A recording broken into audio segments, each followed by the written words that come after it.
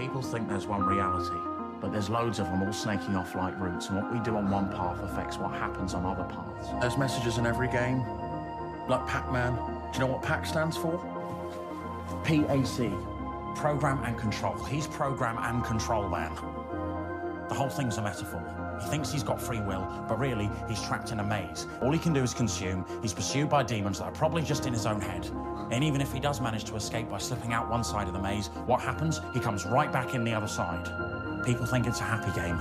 It's not a happy game. It's real, and we live in it. It's all code. If you listen closely, you can hear the numbers. There's a cosmic flowchart that dictates where you can and where you can't go. I've given you the knowledge. I've set you free.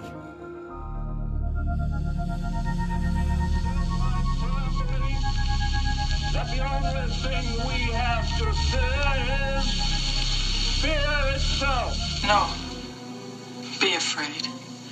Be very afraid. There is nothing to fear except God. Whatever that means to you. Do I look like someone who cares what God thinks?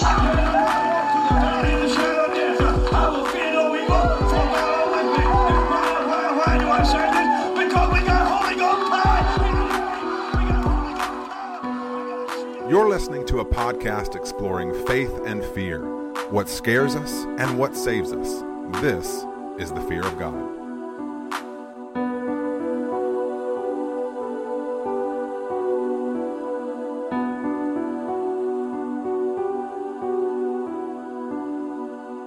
Hello and welcome to yet another fun-filled episode of The Fear of God. We are a podcast exploring the intersection of faith and fear, Christianity and the horror genre.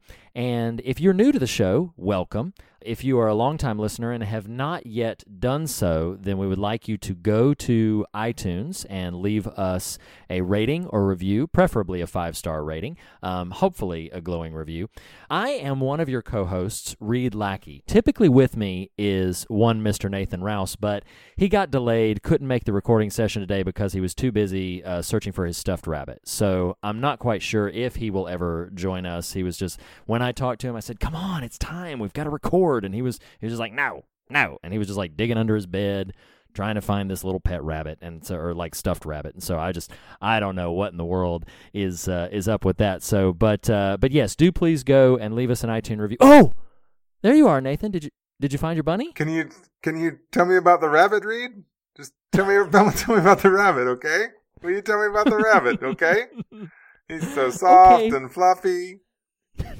Tell me about the rabbits. It's funny. I love how in Winnie the Pooh, like Wow. all of the other characters have like names, but Rabbit's just Rabbit. Like they gave up at that point. Like Milne, just when he was writing all these other characters, it was like, oh no. Are you sure it's Milne? A. Milne or maybe Milne? I'm pretty sure it's Milne. Yeah. That's Milne? well. Okay. I don't mean to correct you condescendingly. I've only ever heard it as Milne, but I don't know. I've never heard the name spoken aloud, so Okay. you are probably correct. You know, so, Rabbit. so In that respect, Rabbit's probably thankful to just have a pretty straightforward name. You know, but what's funny is I love how you went from Bandersnatch. I went to Of Mice and Men. You went to Winnie the Pooh. I'm like, holy cow, we are just we're just all over the place. all over the place. Choose your own adventure. Yeah. all up Whoa. in here. Oh man. Well, we have got a ton of material to get to. So Nathan, I don't want to mince any more words. It is time. Or do you not want to mincy any more words? Mincy any more words? You're such a jerk. No, my friend, it is time yet again for me to ask you that age-old question. What you watching? What you reading? Come on now.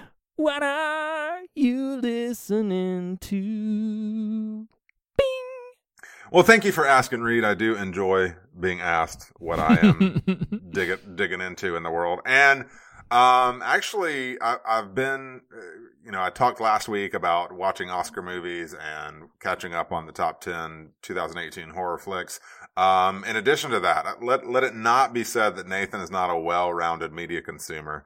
I did 2 weeks ago watch the second Lego movie. Have you seen that yet? Oh, no, my son has. There was something that I was working on at the time and couldn't join him, so my wife took him to see that. He enjoyed it quite a bit. Yeah. I love the first Lego movie. I do personally feel like the second one is a slight step sideways. I don't know that I'd say it's a step back. It's more of a step sideways. To me personally, I think part of the brilliance, part of the poignancy of that first Lego film is just when you have no clue how it's going to end. You know, like when you don't know that meta sort of conversation is happening. That's where the real power and punch. It's clever. It's no doubt it's clever film comedically, but it kind of, that final beat between the son and Will Ferrell kind of raise the entire piece. Well, yeah, I agree. The second film, you know that. They know you know that. And they intercut much of the film with little bookmarks in the real world. And interesting. There's a way in which it felt a little like, okay, well now I see the strings and I know you're playing on thematic ideas that I wouldn't have known in the first film. But now that you're showing me all this. So I don't know. It didn't feel as innovative. Okay. For lack of a better way to put it. It's still fun. It's still humorous, but not quite as innovative as that first one definitely felt. So I would give it a definitely recommendation if you got kids. If you like the first one, it's definitely worth watching. But to me, actually calling it a step sideways feels kind of appropriate. Okay. Yeah. No, that's understandable. What about yourself? Something similar to what I've heard about Lego Movie Part 2 as well. So I'm going to, as reluctant as I am to point anybody towards another podcast, I'm just kidding. I don't mind doing that. No, there's a podcast that's relatively recent at the moment that I am very fascinated by. My recommendation, which it is a recommendation, will have a small asterisk to it. But there is a podcast called American Hysteria. Have you heard of this before? Never. The podcast platform, or the sort of the hosting banner, if you will, is Skylark Media. But American Hysteria is a show that examines and explores the ways in which certain panics in the United States have taken hold of our cultural zeitgeist and created That's such a great word. Zeitgeist. It is. Zeitgeist is wonderful. It's not quite exploring specifically just, I don't know, it's not just urban legends, but, for instance, the very first podcast is about stranger danger, and so they really unpack where did this idea that strangers are inherently dangerous come from. The second sort of subject they dive into is poisoned Halloween candy. And then there's a whole slew of conversations about what they call the satanic panic, like the from the 80s, there's a rise of, as it was viewed back then, sort of a rise of Satanists, and they talk about where some of those concepts were rooted in, and it is very, very fascinating. It's meticulously well researched. My one major asterisk is it is not an objective podcast. The host, who I think is really smart and clearly does an incredible amount of research, it is impossible not to walk away going, okay, there is a bias towards, and some might even say like sort of a left-leaning bias in the framing of these episodes. So that is a small asterisk that, can you contextualize that a little bit? Sure. They make several pointed jabs in just as any sort of, like I'm accustomed to listening to podcasts of like the NPR variety, where they will take a subject and they will chart the history of this subject, and they will occasionally break in with a bit of commentary left or right, but you always kind of get the sense with NPR that they're at least trying to be as objective as possible. Sure. This is what the facts are telling us. This host, sharp and smart as she is, will occasionally take outright jabs at quote-unquote Christians, quote-unquote the right, etc.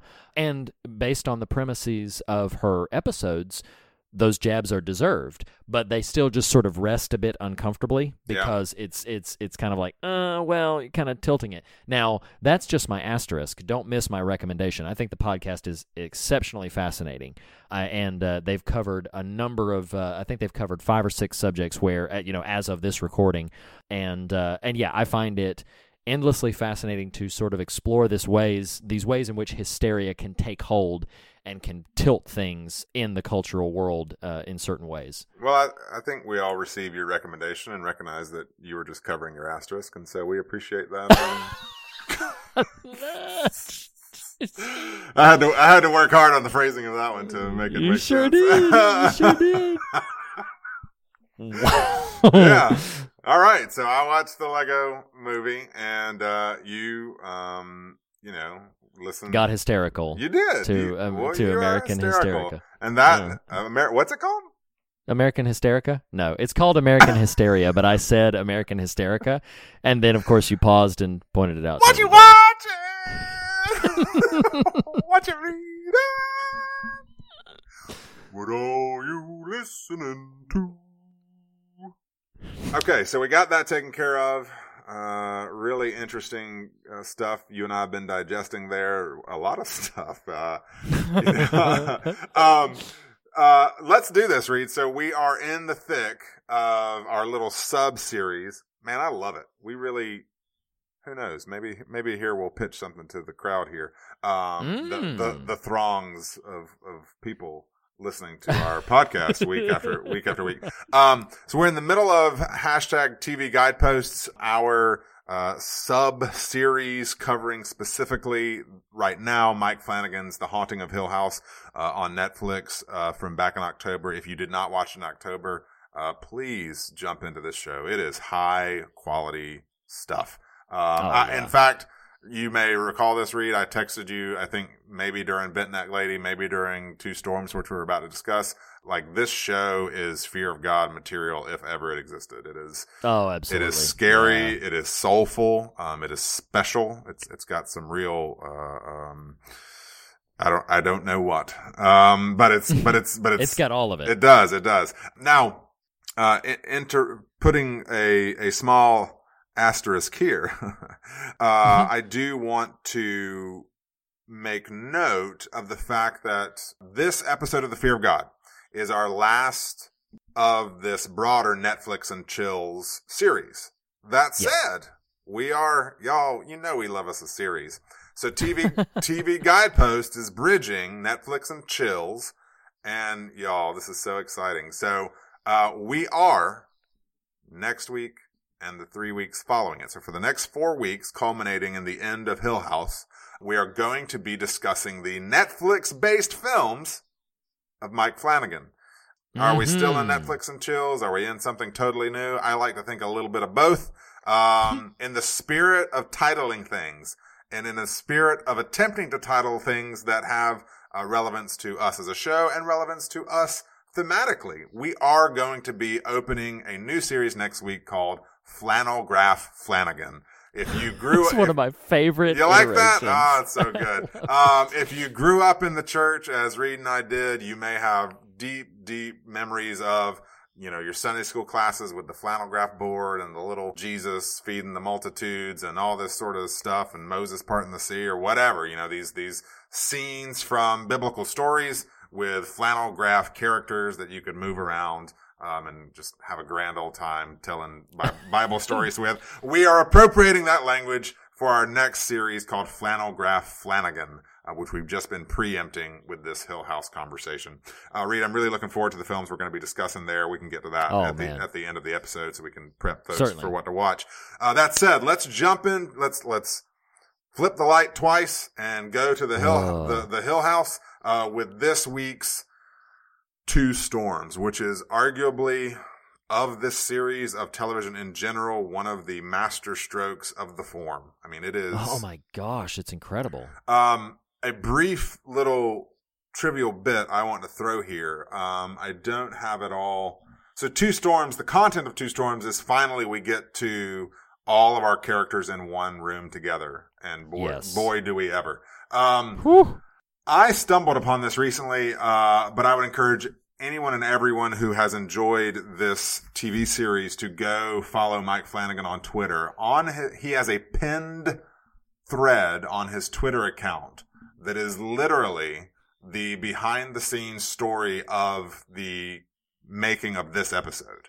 It is. Oh, wow. fascinating. It is amazing. There's some great anecdotes in there, some specific highlights, but there's a lot there. So I encourage you just to go read it because it's amazing hearing some of these behind the scenes stories. But some specific highlights for your knowledge, Reed, if you didn't know this, the sets for Hill House and the funeral home were both built and designed with episode 6 in mind. Wow, I wondered about that. Yeah. That's crazy. They were designed to connect to each other. The episode is comprised of 5 long takes, 3 of which are featured in the funeral home, 2 of which are in Hill House itself. You don't pick up on this unless you're just really that savvy of a viewer. They built an elevator in the foyer of Hill House so that a cameraman could step onto it. The elevator could go down as I think Liv and Daddy Crane are coming down the stairs. So he's coming down. Yes. He steps off. The cameraman steps off the elevator. It goes back up. He turns around and it's not there anymore to catch what's behind him. Oh, I mean, my gosh.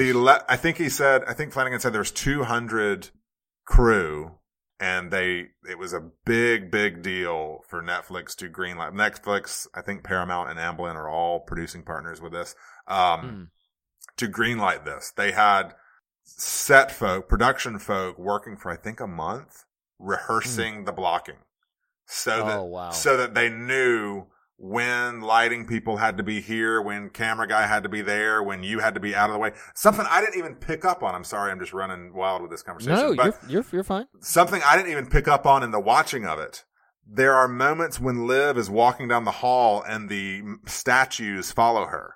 Oh, okay. The heads of the statues. So you've got production crew running off camera, replacing these statues and then hiding behind them. Oh my gosh. You've got so much just sleight of hand happening to pull off this thing to the point that the dolly they were using in the funeral home, and you'll know this moment, they're following, I think, Stephen as he's walking up the aisle. So the dolly they use, whoever mans the dolly, I don't know the technical position here, but had informed Flanagan the day of that the dolly they had was falling apart. Literally they might get 1 or 2 takes because the carpeting they used, they didn't realize it was going to impact the wheels of the dolly and it was breaking. So he chose not to tell the actors because he didn't want them worrying about it and was just basically crossing his fingers that we're going to get what they need, and they ended up doing it. But it's you should really go, you read, and definitely our listeners go check out on Twitter, after you listen to this. It's a lengthy thread, but it just documents much of the production process for this particular episode. And it shows it is a masterwork, like I said, of the form, and just, man, what an episode. Oh, narratively and production wise. Oh, absolutely. Absolutely. Yeah. This is, I said last week that Bent Neck Lady might be, I will say maybe the emotional culmination, the absolute, greatest moment of the show, the pinnacle. But this, technically speaking, is unquestionably, this is an impressive short film. Episode 6, if taken in isolation, is a pretty effective little short, 55-minute horror film. Even if you don't have some of the context that the rest of the show would prop up for you, this is still terribly effective. And goodness, so you mentioned these 5 long takes. Well, the first shot is 25 minutes long. Right. 25 minutes of just moving around these characters, and it's just a marvel of inventive filmmaking. I love tons of the little relational touches that they develop in this, especially because these actors, as we've already sort of alluded to, the actors needed to convey in these continuous shots years and years of relationship. Right. That had to be consistent with their other interactions sporadically with each other throughout the series. But here they are all in this one place. And then I was realizing, the first time around, it didn't ping me very much how absent the father is through the children's character-centric episodes. Right. He really only appears in the wedding at Bent Neck Lady for Nell. We see him in the first episode. Right. And we hear him in the first episode. But then after that, and I had forgotten it, he's completely absent from 2, 3, and 4. Completely absent from it. And then appears at the wedding of Nell. But then, so it's really impactful when he finally shows up at the funeral home, and good Lord, the shot, which circles around him. And for listeners who haven't seen it, watch this show. But he walks in, and we have seen the adults sitting in a certain configuration on the couch and chair that is in the lobby of this funeral home. When he walks in, the camera leaves them, pans around to find him. We see his reaction to them, and then it pans back around him, where it reveals that all of the adults have been replaced with their child actor versions. I mentioned last week. I mentioned last week that Arthur, I think that's the husband of Nell's name.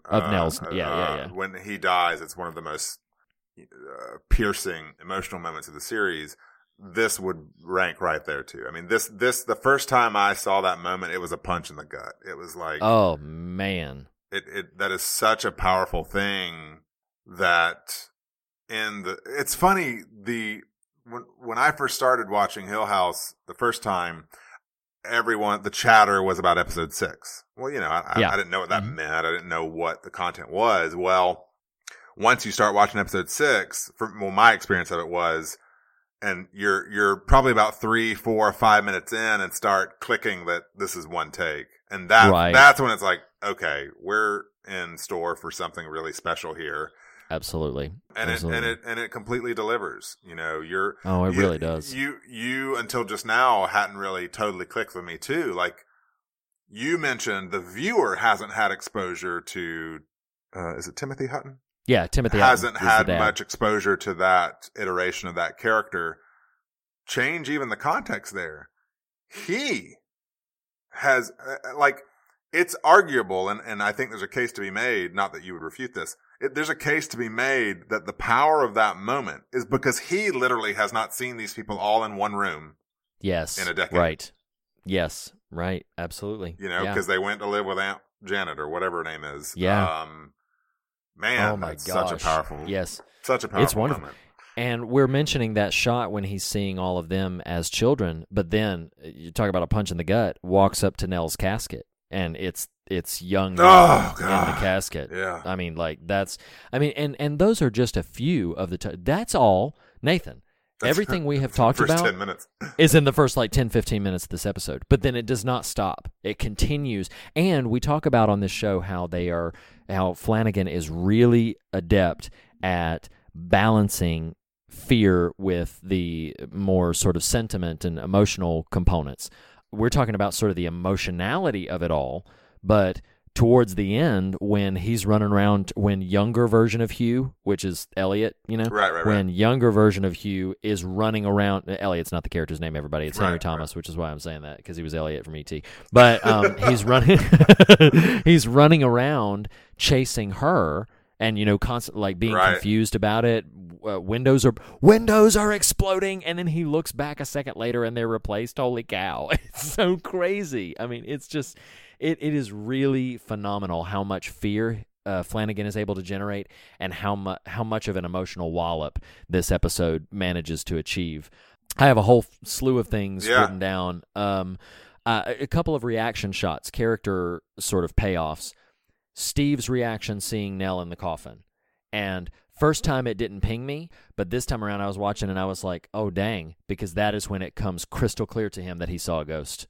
And that's why he freaks out so much. And that's why he says, positive ID, detective, that's her. It's because this whole time he was probably, sort of disconnecting himself with it was a trick of the light. But that's when it really finally hits him. Oh, yeah, I saw her. Well, and that's a great narrative beat. I would even say the emotionality of it is so strong there, because why I love that moment, I hadn't clicked with me what you just said, but one of the reasons that my takeaway was, I love the siblings' attempts to comfort Luke, Stephen, the stoic, staid older brother, is like, it's all good, on your time, whatever he's saying to try to comfort him and reassure him. And when he gets to the casket, he's the one who falls apart. He falls apart. Luke's a rock. Yeah, Like this whole episode, Luke is probably, and no, he is. He's not probably. Luke is the steadiest of those children in this moment. Right. And I think that's significant because they all have a blow up, a breakdown. Theo's drunk. Right. Shirley loses her crap on Stephen, and then, that culminates in her finding out that not only did Theo take Stephen's book money, but her husband took it behind her back. I love that moment. like, I mean, it's heartbreaking for for her, the character, but that is such a vulnerable moment for Shirley, who hates being vulnerable. And I don't know. It's a really powerful moment when that happens. It's incredible. I want to back up a little bit. And this we can throw in the theme bucket for 4 weeks from now. But, at the top of the series, when Stephen is talking to that homeowner whose husband she thinks she's seen. Oh, yeah. And he says, a ghost is a wish. Yes. At the top of this episode, Shirley says most of what people say at a funeral is a wish. And I just really loved that sort of scripting continuity there. The revelation of the money is so devastating. It's funny.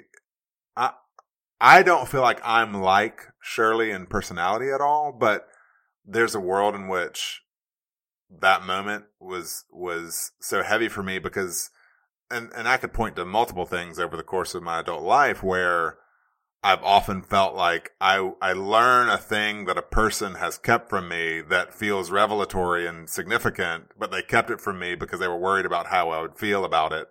And so when that moment happens for her, I'm like, oh God, sister, I know what that feels like. I mean, just, people making choices on your behalf, thinking they're protecting you when ultimately maybe not so. Agreed. As I love to do, I did write down a note of further articulating my connection to the show Lost here, that the characters' asimilarity between Lost and this are this group of characters having this one inflection point upon which all of the rest of their lives are filtered. And, for the Lost characters, it's their time on the island. For these characters, it's their time in this house. All of life post this house is filtered through their experience in that house.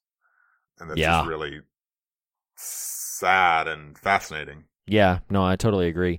So, I mean, honestly, here's what's crazy about it. I feel like this episode as a whole, I can't say too much more about it in this conversation because so much of it so directly ties to arcs of the characters that will culminate as a whole. I don't want to shortchange this episode in discussing Two Storms, but I will say that for myself, I think a lot of my thoughts on moments that were revealed in Two Storms and what they mean for these people will come up again in our ultimate longer Hill House conversation, because it is, of any of the other episodes, you've been following these children on the way, and in a way this could be seen as a quasi Hugh episode, but it's really not a focus on any one character. It's all of them culminating in payoffs of things that we've seen earlier, and it's devastating, and it's powerful, and it's impressive, and it's scary, and it's emotional, and it's all these wonderful things. And if you, for some reason, are still insisting, no, I don't have time to go and watch this whole show, well, we disagree, but take an hour and watch Two Storms. I mean, it's absolutely phenomenal. And well, there are two pretty before we leave the Hill House, there are two pretty I think potent scares. One is by all means, the old lady in the bed after Liv at the fireplace. Oh my gosh! And then how she's just like there. How she's just there. She's just chilling. She's just chilling. No big, musical note to cue you that you should be scared. Nope. She's just there. Yep. And and that's awful. when she goes out in the hall and the little boy in the wheelchair too. But the old lady is the worst. And then I think for me, just the goodness gracious, the emotional kind of horror of Steve yelling the wrong parent died that coincides yes, with Nell's casket falling over. Oh gosh. Yeah. Oh, that's awful. Yep. Yeah, that's so awful. And it's not a scare, but just to mention the emotional beat of Luke's final glance at the coffin. Again, I mentioned earlier, Luke, coincidentally, as much of a wreck as he's made of his life, he is the steadiest character in this entire exchange. And his final glance back to the coffin, and then he remembers him telling child Nell, like, don't do that again. Don't let them get you. I thought the house got you. And then and then you hear Nell's voice saying, I was here the whole time. And you see her bent neck lady. Golly. Like, goodness gracious. It is emotionally devastating. Powerful. Yeah. Powerful and very effective, but emotionally devastating. It's wonderful. I love this show, and I love this episode. Well, there you have it. That's Hill House number 6. So yeah, moving right on from that, we are talking today about a film. I'm so curious how this is going to play out, Nathan, because I really don't know. So you and I did not pre-brief any particular specifics about our experience, but we are talking about a very experimental film for Netflix called Bandersnatch. It's part of the Black Mirror banner. It was written by the prominent Black Mirror writer, although his name escapes me. I'm going to look it up so that I can reference it a little bit later. But this is a film whose gimmick is that it is a choose-your-own-adventure film. Now, Netflix had experimented a little bit with this in some of its children's programming. I think they did like a Puss in Boots, like choose your own adventure version of this thing, but it was only like, a 30-minute thing that kids could maybe affect small things. But this was a full feature-length film that you could make different choices. Charlie Brooker is the writer of most of Black Mirror stuff. But this was like a choose your own adventure type thing. And so the thing here is we have no idea, Nathan and I have no idea what version of the film the other saw. So before we get too deep into this, I want to know, like, can you describe in brief your experience of the film? Like, what was your story? I know there's going to be similarities. Sure, yeah. What happened in your story? Well, one, this is our ultimate Netflix and Chills episode, and when you and I were bandying about possible ideas, I remember you just texting and being like, "Hey, what about Bandersnatch?" I was like, "Yeah, that's perfect." So this really is a great way to take us out of Netflix and Chills. So, as discussed on last year's TV Guide post Black Mirror episodes, I've not watched every single Black Mirror, but I love the aesthetic. I love the sort of sensibilities of it. It is up my alley in terms of tone. I did not know what to expect from this, and my opening note just says, "This shit's cray." So I guess we can get to just the general, ultimately get to the general kind of conceit here and how that plays out. But, my story was, Colin is the game designer. He's the prominent designer. Yeah. I don't remember the name of the main kid, but Stefan, that's right. Yeah. Well, I guess I can just kind of tell how mine ends. I'm scanning my choices I made. I did try to get him to pull his earlobe. So. Oh, did you? Yeah. I did. Ultimately, I had him, this was a fascinating experiment in watching and in Netflix's execution. I'm trying to figure out how to even convey what on earth I did. Well, just tell the story of what happened. Like, not so much about your choices, just tell me what happened. So he goes, goodness gracious, I feel like my brain melted watching it. So, he goes to the video game developer studio and, pitches this Bandersnatch idea. The first time through, and I will confess, I did go and re-engage to see the other stuff. Oh, did you do it a second time? Yeah, I think I probably exhausted most of it. But this is why I'm having a hard time remembering what all I encountered. See, I only did it once. Because the first time, well, aren't you special? You get it right the first time. Yeah, there you go. But did you have the experience? Well, here's a question then. Did you have an experience where you made a choice and then it backed up automatically? Yes. Oh, okay. Yeah, automatically. To me, okay, well, maybe I'm misconstruing. So that happened for me pretty early. Like, Yeah. I don't remember what my choice was. Oh, I said when the game designer president guy says, "Do you want to stay here and work, or do you want to go home and work?" And I said, "I'm gonna stay here." Yeah, you accepted. That was not the right choice. So I did ultimately go home. You learn about him being observed. I'm trying to remember the flow. You learn about him being observed. When it asks you to kill Dad or to back off, I'm not a violent man, Reed. I backed off. Yeah. But it didn't matter. Ultimately. So my first iteration ended. So I did ultimately have to kill Dad. He just gave me too much lip. Really? Yeah. Okay, keep going. Oh my God. So then this is why I just wanted you to tell me what happened. I know it's hard. Yeah. So I killed my dad. Okay. And I buried his body. Really? And then I can't tell if you're being a jackass or not.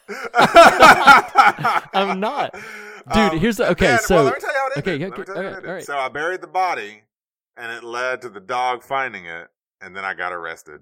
Really? Okay. And that was it. And I was in jail, and I was riding the glyph. Is what I called it, the glyph. You know, the little branch symbol. Okay. I was carving that in the walls of my cell. Okay. And then I reset and watched a bunch of other iterations. So then you went back and did a whole bunch of But other that is the stuff. first run through was being imprisoned for a dog discovering my father's dead body. Oh my gosh, that is so funny. Well, yeah, I mean it's so crazy how this. I don't know. I don't know ultimately how many different beats there are of something, but like for instance, I did see a scene in which he killed his dad, but my story ended long before that. What? Yeah, I did not go back and kill my dad in my story. No, I didn't.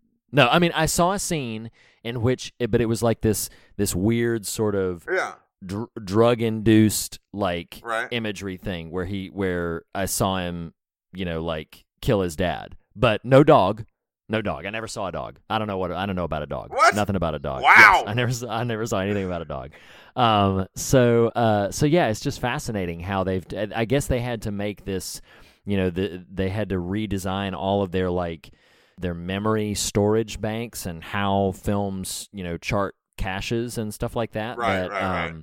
Yeah, in order to really like make this seamless. What I want to do, and I have not done it as of this recording, what I want to do is knowing the choices that I've made, because I don't know if you know, but when you don't make a choice, it just chooses for you, but it highlights it very quickly before it makes the choice. I want to just watch it, and I want to see what it does if I make no choices. Well, yeah, I want to just apparently, see like if you watch it on a desktop or a TV box, you can't. Oh, like an Apple TV or something. You can't interact with it, so it must.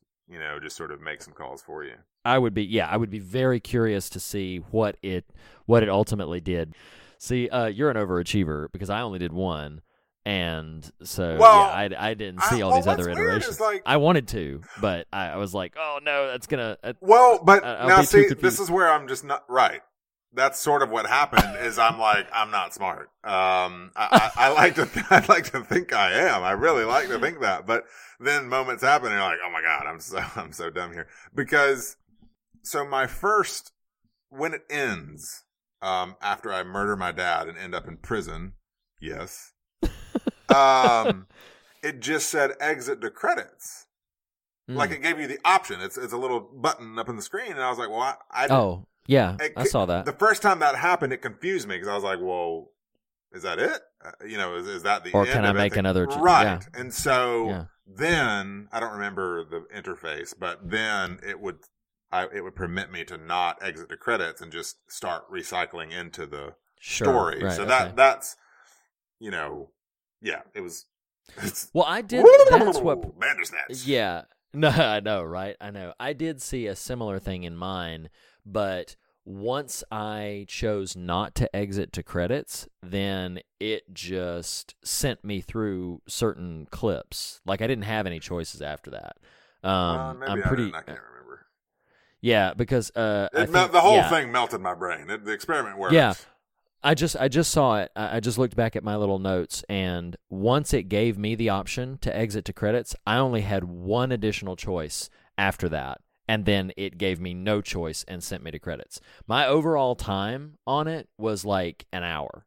Like that's how long my version of the story was. It was 55 minutes from the first like exit to credits thing, and then when I chose not to exit to credits, it added like another 8 to 10 minutes. I think I was so like worried I'd fallen into the Matrix that I did not pay attention to the runtime. It didn't even occur to me after the fact to do that, and then I was just like down that proverbial rabbit hole, and just I was like, this is wigging me out. I was actually trying to describe it the next day to my wife, and she's like, what are you talking about?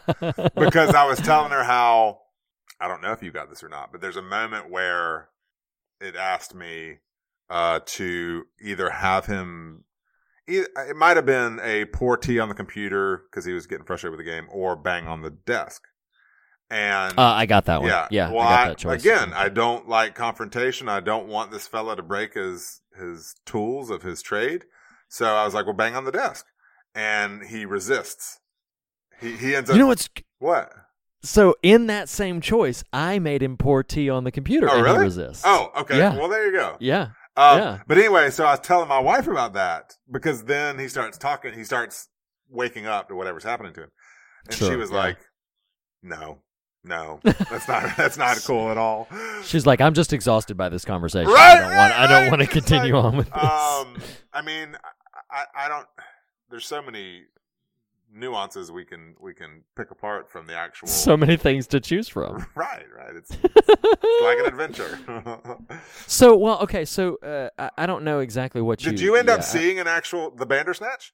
Oh, like a suited. You mean like a dude? demon thing? Yeah, looked like a lion thing. Yeah, I think I saw him. I saw him after maybe Colin, it was the hallucination. Yeah, maybe that was it. Jumped off. Did you catch the metalhead poster? Reed. You pushed him. Stop. I didn't push him. He jumped. These characters did not have agency.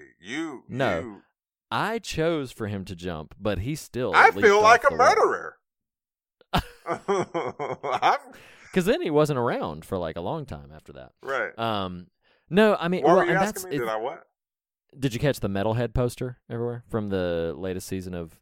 You probably wouldn't have. You haven't seen all of Black Mirror, so no, I did catch the nosedive reference. I didn't have a nosedive reference. What? What was your nosedive reference? I mean, did we watch the same thing or not? Come on, we didn't. That's the thing, is we didn't. Wait, I didn't have a nosedive. Who chose this?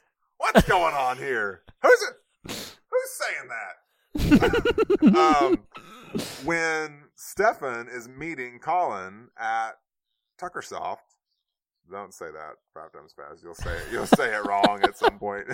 You'll say something offensive. You have to bleep it. Colin is showing him what he's developing. It's a new game called Nosedive. Oh, yes. You know what's funny is I did have that, but I didn't. Yeah, but then... But that's a Black Mirror reference. Yeah, no, I clearly recognize. Yeah, I remember it now, but I didn't put 2 and 2 together. Like, oh yeah, that's clearly reference to the episode Nosedive. I did see the Metalhead poster. There's an episode of Black Mirror called Metalhead, right. And there's a poster that it's like one of their previous games that they did that they pointed to. But I mean, like in terms of this whole concept, I personally loved that, and I don't know if every iteration of the story does. I would imagine that most of them, if not all of them, do, that they just went ahead and hung a lantern on, somebody's choosing for us. It's only like choices made in congruence to the whole, and somebody is sort of picking where we are, and that we are not ourselves.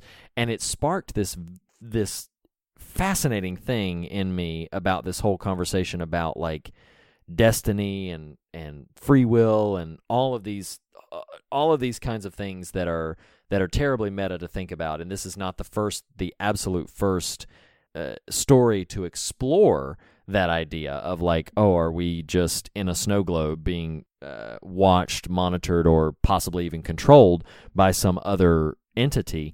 But it was just a really, I found it terribly inventive, and I thought it was an excellent and fascinating sort of question to raise. And I don't know if you want to like dive whole into theme or what theme you had, if it was, you know, particularly well, I will say, different from this. I will say before we trod that path too much, I think if I have any dislike with the piece, it's simply that I think ultimately the narrative is pretty thin, you know, like. Oh, sure. Yeah. Like, yeah. And to the point that when, this is what I'm trying to say, when it first ended for me, I got confused of whether it was, you know what I mean? Like, I didn't even know it was Is over. this it? Right. Yeah, So yeah. I do think the narrative's pretty thin, but clearly from a production standpoint, it's so dense. Who knows what all was involved in making this happen, but, sure. But also just, idea-wise, which I suppose we could sub in the word thematically, it's super dense, super thick. I mean, I felt like I've never done drugs, literally, ever. Like, I, for a play one time, had to learn sort of how to smoke a cigarette, and even then I was probably pretty awful at it, the actual technique of it. But, like, watching this, I'm like, this must sort of be what, like, doing drugs is like. My brain cannot handle what I am experiencing. It's meta on top of meta on top of meta.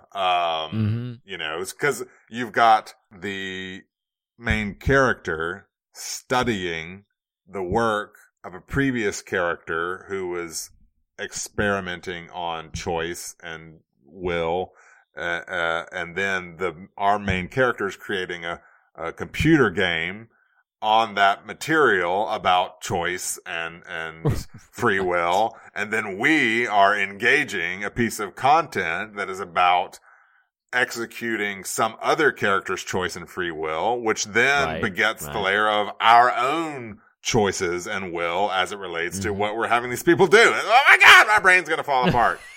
Oh my gosh, all the different levels. Yeah. And I mean, there is this, this in terms of a theme, particularly for something that our show would be interested in.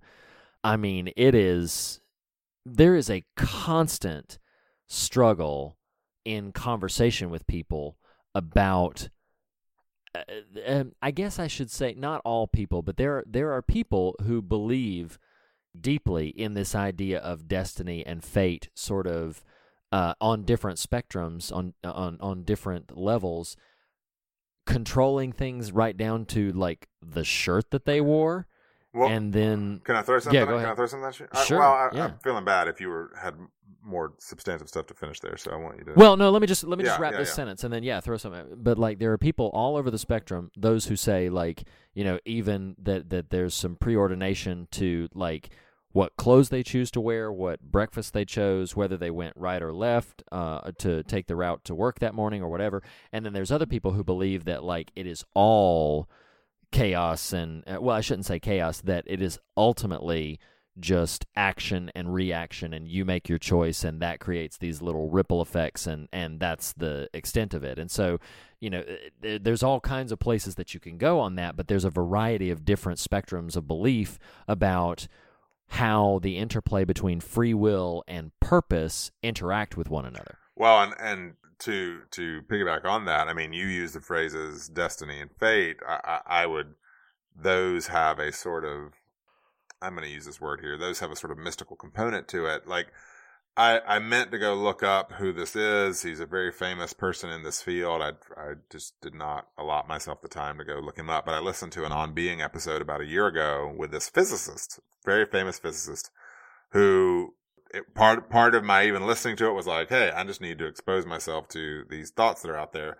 I mean, very candid, sober, intelligent guy who is basically like, no, it's all predetermined. It is literally all predetermined. Whoa. Yeah. I mean, and has, you know, sort of a very calculated academic reason for the way he views this. And like, I'm not, even the way I'm saying it makes it sound like I'm dismissing it. I'm not at all. Like, you'll listen to it and you'll be like, that's a pretty good case. Wow. So yeah, I mean, remove the kind of fate destiny component, and just in terms of determinism, he'd be like, well, yeah, I mean, it's all programmed. We are all Wow. not in the simulation component, but just in the way the laws of the universe work. Right. It's all determined. So, it was meant that you and I would watch different versions of Bandersnatch, and that it's just a foregone conclusion we'd end up talking about it. Now, What? So in his as well as you can in describing his parsing down his philosophies, is there any room for choice and agency in it, or is choice and agency an illusion in his articulation? I mean, illusion is a strong word, but what you have to recognize is he is articulating, the viewpoint he's articulating is on such a cosmic scale that the finer points of how this manifests moment to moment, quote unquote, choice by choice, he would say we just aren't capable of comprehending.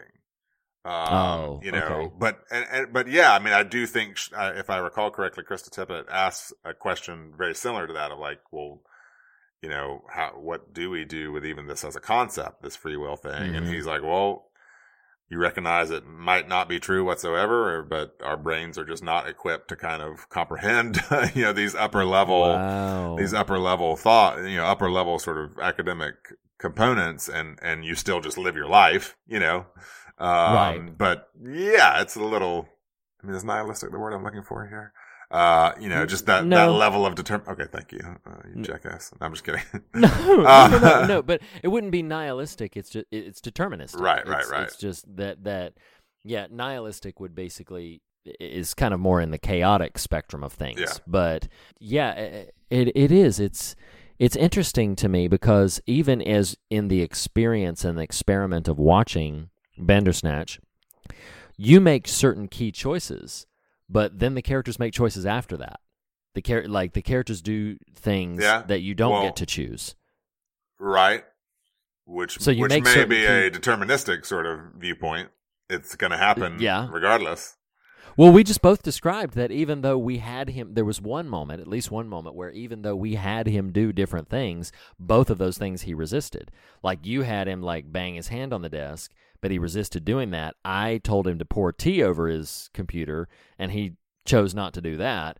Although I think in my choice, there was another time where I had him bang his hand on the desk, or where I had the option to have him do that. And then there was a time where instead of pouring tea on the computer, it just said like destroy computer instead of pour tea on the computer. And I don't know, it's interesting because it was fascinating to me. You mentioned you tried to make him pull his earlobe. He resisted that too, right? Yeah. Oh yeah. Yeah. And so it's just funny to me that in this concept, and obviously we on this show we deal with the material as material, and then talk about what it makes us think of kind of thematically or metaphysically, whatever, spiritually, whatever you want to use there. And to me, it really is a fascinating observation to think about the idea of how one choice that you make can determine a different set of outcomes. Like you choose to do this one thing. And so I don't personally believe in a fully deterministic world. Sure. I believe that we have free choice and free will, and I do believe that there are pivot points, that there are things, and this is getting into some like real heady theology real quick, but I believe that a divine intervention is possible to either influence or pivot or guide certain choices, but I think ultimately you still have the choice. You still have the decision is at your disposal to go this way. That's getting into my personal beliefs. I believe that the free will option is never really overridden, but I do believe that there are influential factors in both directions. I spoke about the divine earlier. I believe there are maliciously influential factors as well, and that you are just constantly. Now, that's one thing. I would probably need to listen to the Krista Tippett interview, but that is one thing where I do believe there are, perhaps you could call them unseen influences. NPR has a fascinating show called Invisibilia that talks about that like, the things you can't see that are directing and influencing your decisions. Right. You take that into a spiritual realm, and I believe in the spiritual element of it as well, that there are things that are pushing you one way or another way, and you still ultimately, in my belief, have the choice to go to the left, to the right, to slant this way, to slant that way, and that ultimately you will make certain choices that may close off other choices you could have made, and there'll be some times where you step through doors that open up thousands of others. It's fascinating to think about, to try to wrap your mind and head and heart around. Well, yes, and I'm going to tie 2 previous Fear of God episodes into this real quick. Last week we said, with reference to Cam, you don't know what you don't know. And 4 weeks ago, I think at this point, you're referencing Unseen Forces. I made the reference to Wilf in 1922, that there are things that were influencing him, that he doesn't know what he doesn't know. And he lacked the competency, sure, and capacity to kind of recognize those influencing factors. And it's interesting. This may seem random, but tying some of this stuff together about determinism and the things that guide.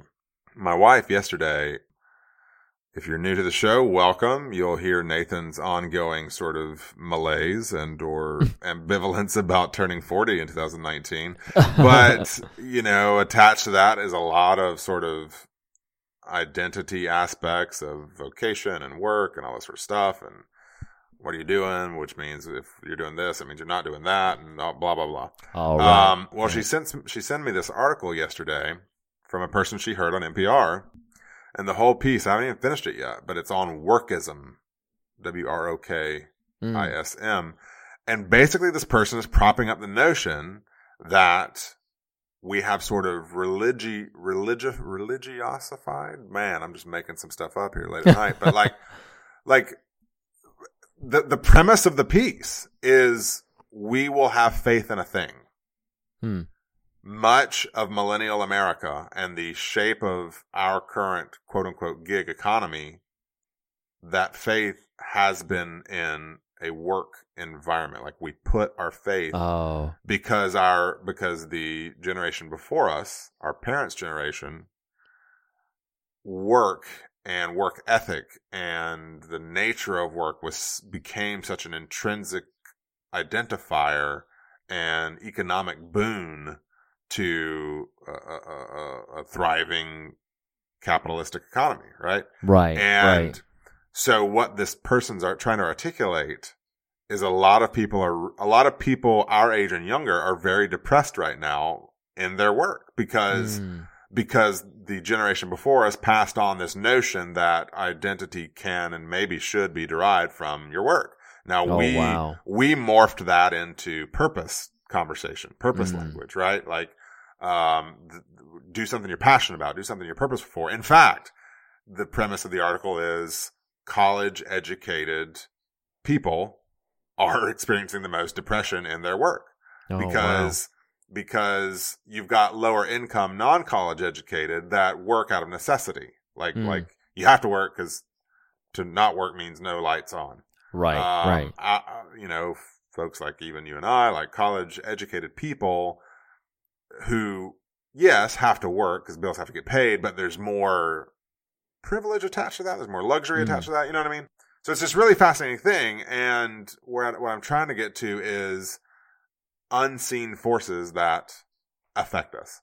Right. And so reading through this article, and it really kind of, if I'm going to be honest, the last sort of 48 hours for me personally, I've been in a bit of that stupor, a bit of that work-related malaise. And like Wilf, buffeted by these unseen forces, it's attached to how am I identifying myself?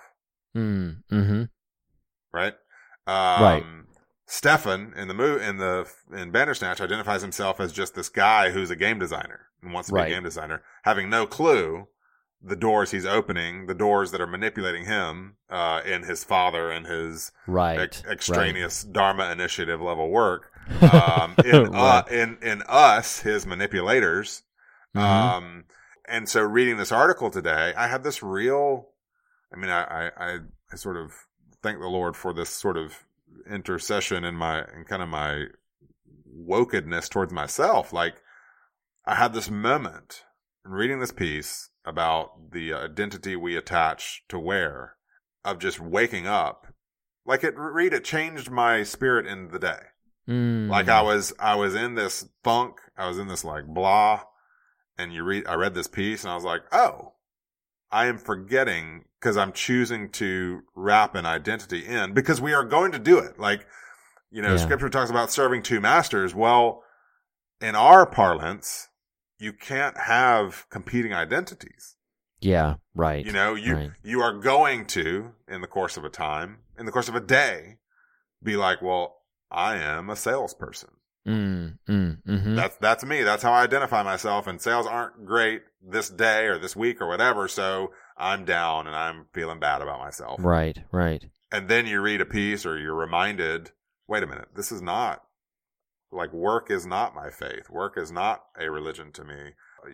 Belovedness of spirit is, sonship of God is. Like, these are identifiers that, we're so prone to forget. I don't know. I know that feels like I'm all over the place, but it's choose your own adventure, man. Choose your own adventure, choose your own conversation. Okay? Back off, Reed. Back off. Oh my gosh. No, well, and it's funny that you mentioned this. So the thing that it makes me think of from a perspective, you referenced a couple of scriptures there. It makes me think of that, like, double-mindedness. That's what I do. What I do. That's what you do. But it makes me think of something that the scriptures... Don't ask me where they are. Well, no, of course not. Who knows that? But your grandfather did. He did. He knew all of it. Like, he knew. He told that Fanny joke like no one else could. Oh my gosh, you're like going deep cut. I'm trying to like follow your rabbit trail, and then you're just like pulling. Keep up, Reed. Keep up. I know who I am. Whoever's controlling us is like, make Nathan annoy Reed. Make Nathan annoy Reed. Oh, annoying you. I'm teasing. Wow, you didn't follow the trail. You didn't laugh. You were just like, oh, you just.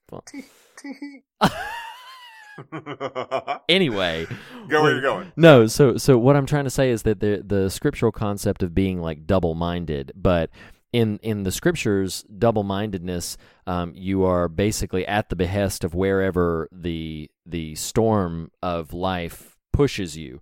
If it raises you up, then you are very elated and you are joyful, and if it crashes you down, then you are in the depths of despair and about to sink, and all of this. And James chapter 1 and verse 8 just says that a double-minded man is unstable in all his ways. It's something that this idea of like a disconnect, basically a subdivision of self and identity, and it does get into. I shouldn't say I hate the phrase, because I kind of understand what they're going for. I just have some difficulty when people use the word, like when they use the phrase "find your identity in Christ." Right. I find it very difficult to have anybody be able to effectively articulate what they mean when they say that, and so I just struggle with that choice of phrasing. It's not that I, consider the phrasing unhelpful or anything. It's just, well, you need some further definition. Yeah. I mean, it is unhelpful. It's a little unhelpful. But I think, to me, the concept of like being double-minded, it definitely is something that I grasp onto a lot more. It's just, if you are constantly split between what you think you should do and what you want to do, if you're constantly split between differing desires, you mentioned, you can't serve two masters, and I do think that we have a tendency to navigate our life wanting to. Here's the funny thing that Bandersnatch also made me think about is, I don't know if this is true for everybody. May not even be true for most people, but I know a lot of people in my circle of friends that struggle with just wanting to be told what's next. Just tell me what is next to do. Tell me the thing that I am supposed to do to meet said end, and I will do that thing. Tell me, just basically, as much as we would want the idea of choice, or as much as we would want the idea of free will, we find uncertainty terribly scary, and Right. don't want necessarily to be left wide open with no structure. And I mean, that's not true for everybody. There are plenty of people who, I won't call them anarchists, but they definitely lead into sort of the idea that a lack of determinism, an utter lack of determinism, brings them comfort. In most of my conversations with my friends and peers, determinism provides structure, which provides comfort, and they almost seek it to a degree. And I'm going somewhere with this, and maybe this will be a button to kind of wrap up the conversation, but I would also invite thoughts if you have them. People will want to know, in my circle of friends, people will want to know, please just tell me what the next thing I'm supposed to do is. So then they will do that thing. They want kind of the recipe. They want the grid of it.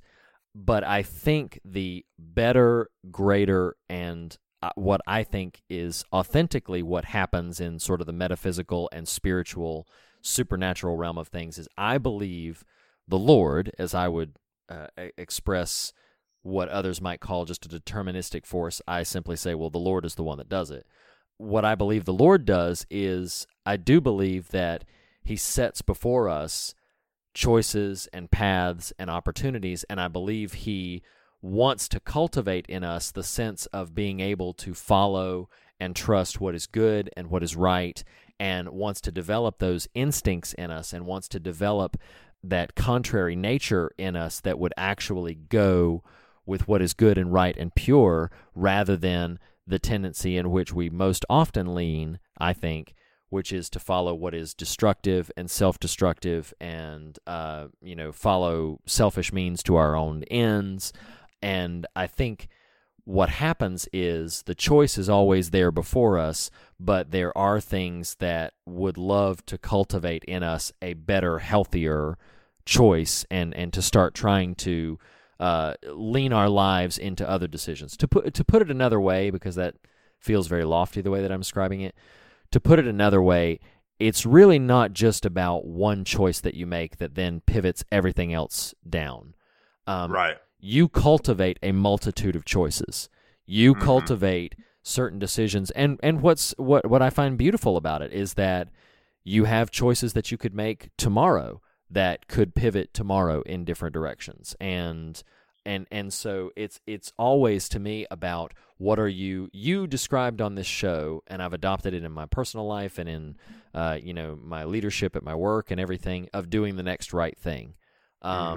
And I think that's really key, and I think that's really important, is that, yeah, there's a mountain of choices that brought you here, but there's also an ocean of choices ahead of you, and we, as much as we would want to just know, it's why there is a psychic industry and why people read horoscopes and all these kind of things. They want to know. They want somebody to tell them what to do. And I think it behooves us to get to a place where we can just continually choose with confidence and assurance the next right thing, and just choose what is, and to cultivate those confident choices in us that this is the right moral thing to do, even if there are consequences that come on the heels of it. This is the right good thing to do, and to continue to cultivate those choices in our lives. That's what I think, the divine and what the Lord is leading people towards, and what He's trying to get them to accomplish. It's fascinating you bring that up, and at risk of opening wide a door here that needs to start closing. You aren't stating this, but I'm going to pull on a thread here. We want to be told what to do, lofty versus practical. Man, I was listening today.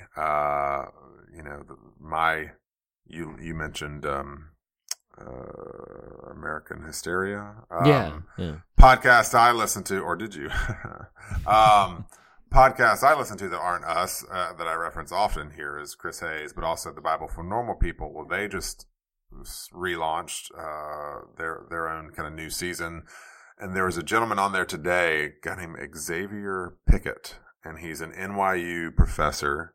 He's got a really interesting faith story. Well, he's an African American guy, and Reed,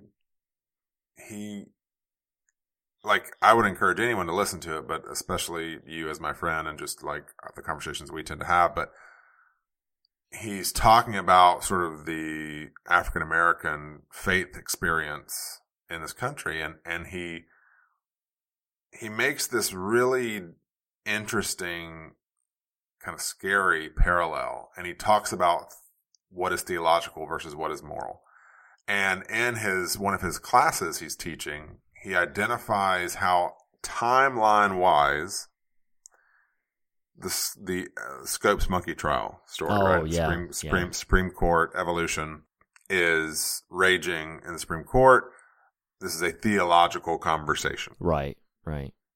Like, did we descend from apes, or were we, Adam and Eve fully human, whatever? He says at the same time chronologically is when lynching was at its peak in the American South. And he roots that in spiritual, like the language of the church. Like this was enacted, these were, he tells the story, like you'd go to church, and your church, you'd go lynch someone. Like this was part of the fabric of the Southern experience.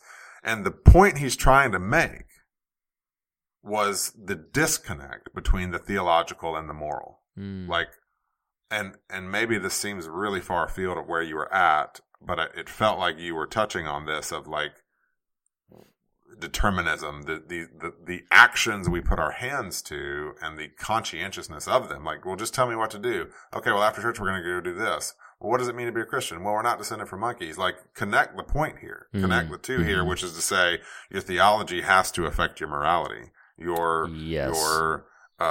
aren't now maybe this is me getting preachy. It is not all deterministic. You are a participant. You set your hands to a life that gets shaped, to a heaven that gets birthed, or a hell that gets wrought. Right. And there are plenty of Christians who have wrought hell. Mm-hmm. I mean, let's be honest. Oh yeah. And which is biblical, by the way, because that is actually something that, and I don't have the scripture pulled up for me, but that's something that Christ himself said to the Pharisees. He said, you'll go out, find a disciple, and make him an even worse agent of hell than you are. He said that to the Pharisees, and that's a condition that still exists today. I apologize for cutting you off, but I was just that is an actual, not that this is a rare occasion, but it's like, what you just described is not only true, that was spoken and identified by Christ himself to some of the religious elite at the time, and said that, you are going out making disciples after yourselves and making them agents of hell. Well, it's funny, and goodness gracious, it was not my intention to ramp us into this, but like, there's a world where much of evangelical Christendom may espouse a non-deterministic sort of viewpoint. Oh, no, free will. But I'll be doggone if we don't behave en masse as though it is already predetermined. Mm-hmm. Mm-hmm. Apocalypse is coming. Armageddon is coming. Just let me just sit back and not worry about me, because I'm good. I am washed and covered in the blood, brother. The gays and the Muslims, not really, but I don't have to worry about them because they're gays and they're Muslims, and I don't have to do anything though. My theological and my moral are disconnected. Mm-hmm. Mm-hmm. Theologically, I'm thinking, oh, cool, Armageddon's coming, but I'm good. We crave that rapturous Tim LaHaye version of things, meanwhile ignoring that it's what this guy on this podcast is talking about. Like, you're arguing whether we descended from, apes or Adam, and you're murdering people. Right. Well, I don't, but I'm desperately trying to connect this to the film, which is, is the outcome of American Christian religion determined? Mm. You know? Right. Or are we, and damn, man, yes, you are the hands and feet. You embody this in your day to day.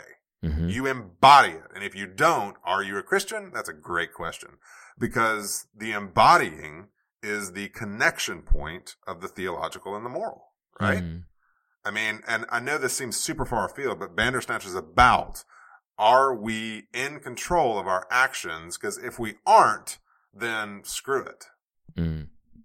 Right. If we are, I want to make sure there's as many people aware of their belovedness as I can, and not just resign them to the pit, the Sheol, the Hades, whatever you want to call it. Yeah, I don't know. No, where that came from, but I understand. Well, and maybe you could sum up Bandersnatch and the heartbeat of this conversation into life is not a game. Like it's not something that like you're scratching at so much about connecting the theological and sorry. No, you don't have to apologize, but like connecting the theological and the moral, like understanding that I was having a conversation, a rather civil and intellectual debate regarding certain theological points, and I wouldn't say we were wrestling with a moral issue, but it was definitely sort of a debate about theology in the degree that, well, no, this is what it says, so that means it doesn't really matter who is subverted and detrimented because this is what it says. And so there were, without getting into the specifics of the conversation, it was a debate about authority, agency, and position that certain people groups have within certain contexts. And it was a theological debate, and some people in the position were basically that, yes, this is what the text says, and I translate it as such. And a couple of us in the conversation, I was in this camp, so I can speak to it a little bit more fluidly. Some of us in the camp were like, okay, I recognize that, but there are principles at work beneath what that text says that can't be ignored. And so there are other places in which, there are other precedents throughout Scripture that would seem to be an opponent of what you are very rigidly articulating here. And again, the conversation was a civil debate. But something that I believe is, you're talking about this determinism, and it just is rattling around so much when you say, like, the theological and the moral, and we want to be told what to do, that, like, yeah, how many things that utterly devastate the heart of God have been done in His name? And and how much have we pushed forward that would make Him weep, and that He would. But here's the other thing, is that He, at least to this point, there is no, in my understanding of it, there is no concept of justice and accountability if we don't have that will and that agency. But we always, I shouldn't say always, we conveniently want to chalk up our sort of positions that don't hold up morally or logically to basically, well, this is what it says. That's what we tend to fall back on. Yeah, there's a person in our very close circle that is an elder person, so I'm sensitive to that, but loves to espouse gibberish, like, man, that sounds so cruel, but well, I believe this, or I go to this church because they just preach the Bible. And I want to say to this person, like you said an hour ago, my identity is in Christ. Well, what does that mean? What do you even mean? Like, that does not, no. Yeah. I'm sorry. Right. Like, I don't mean this to sound hyper relativistic. I really don't mean it this way, but everybody poops, everybody interprets. This you just saying, well, I just go here because they preach the Bible. Okay. Well, right. There's a lot of stuff in there, man. Like, what do you mean? Because you're gonna have a lens. You're gonna have an identifier. You're gonna have a means by which you thread this needle. Right. And, just saying, well, that's what the Bible says. Yeah. Well, There's a okay. similar phrase that I balk at almost equally, that when people say the Bible is clear, I'm like, No, it's never. Man, Never. no. And that's, so we're talking about choice and determinism and all these, very simple subjects on this conversation with Bandersnatch that we keep trying to wind down. And really what it comes to, as I see it, is that yes, you can view your world as a sequence of choices that you are in control of, and that's terrifying to some people, because if they're in control of their choices, then they're accountable to those choices. And that's actually what I believe, by the way, is that we are accountable to the choices that we have made. And I believe that when the final judgment comes down, whatever it looks like and whenever it takes place, I believe that the wise and righteous judge will not sacrifice justice for the sake of mercy, but I also believe the reverse is true too, that he won't sacrifice mercy for the sake of justice. Somehow he will, in his creative and inventive way, find that mutual point at which both needs are satisfied.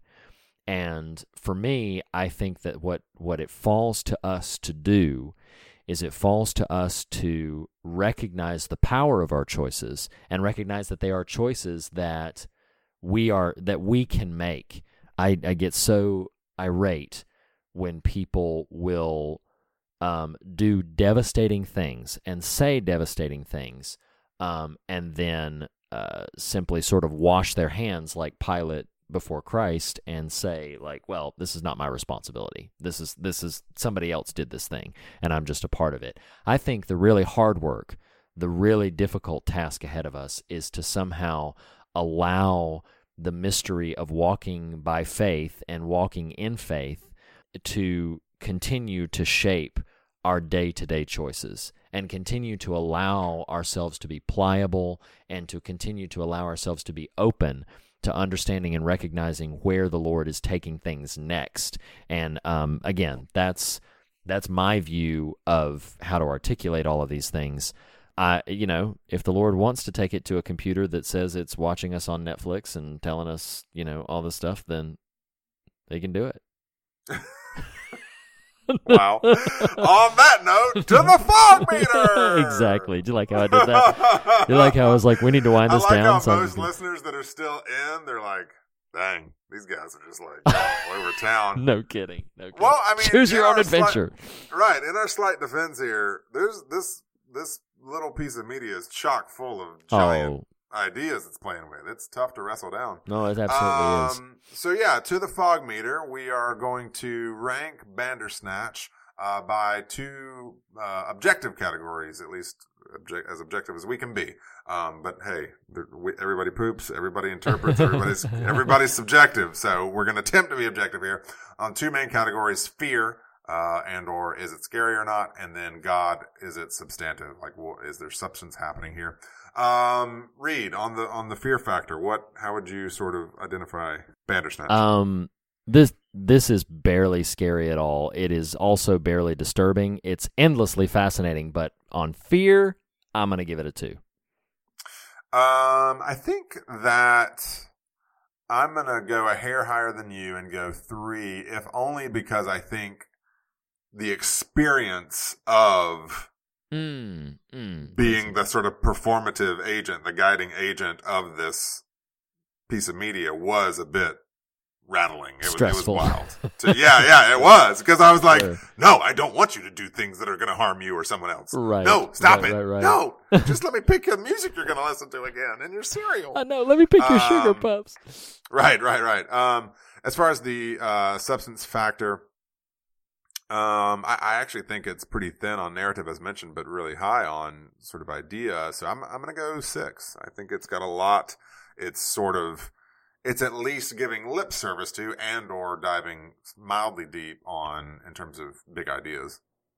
I think for me, for the God meter, the substance meter, it's going to be kind of right there with you. I'm going to give it a 7 for kind of substance meter, because I agree, narrative-wise, it's a little thin, but it is very interested in some big ideas, and I think it executes those both in concept and through the course of the narrative in an effective way. So, but now getting to the other question at hand, would you, Mr. Nathan Rouse, recommend Black Mirror Bandersnatch? Absolutely. I think that I don't know that I would go revisit it personally, but it's absolutely a thing. Like if you like any Black Mirror, if you like any of the stuff we typically talk about, the experience of playing Bandersnatch is a wild one. No, absolutely. For me, this is a really easy, strong recommend.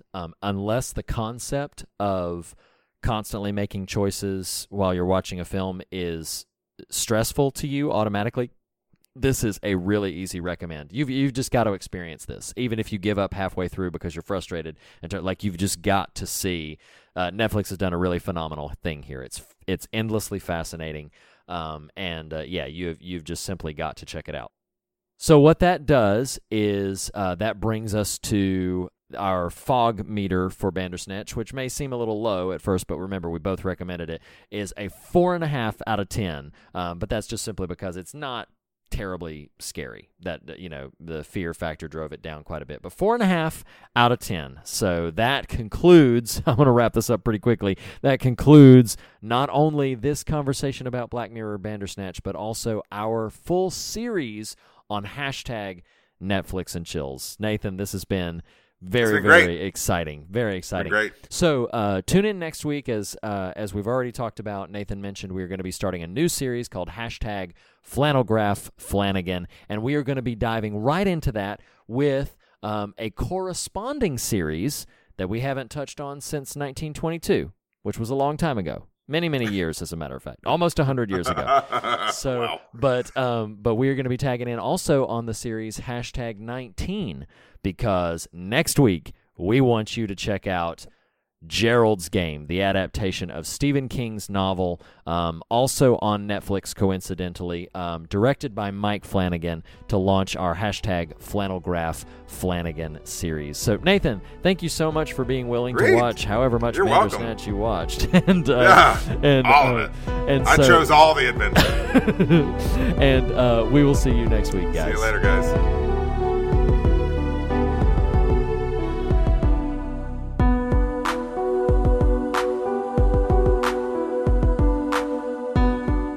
The fear of God is the beginning of wisdom, but not the end of the conversation. You can continue this conversation in a variety of ways. On Twitter, @TheFearOfGod.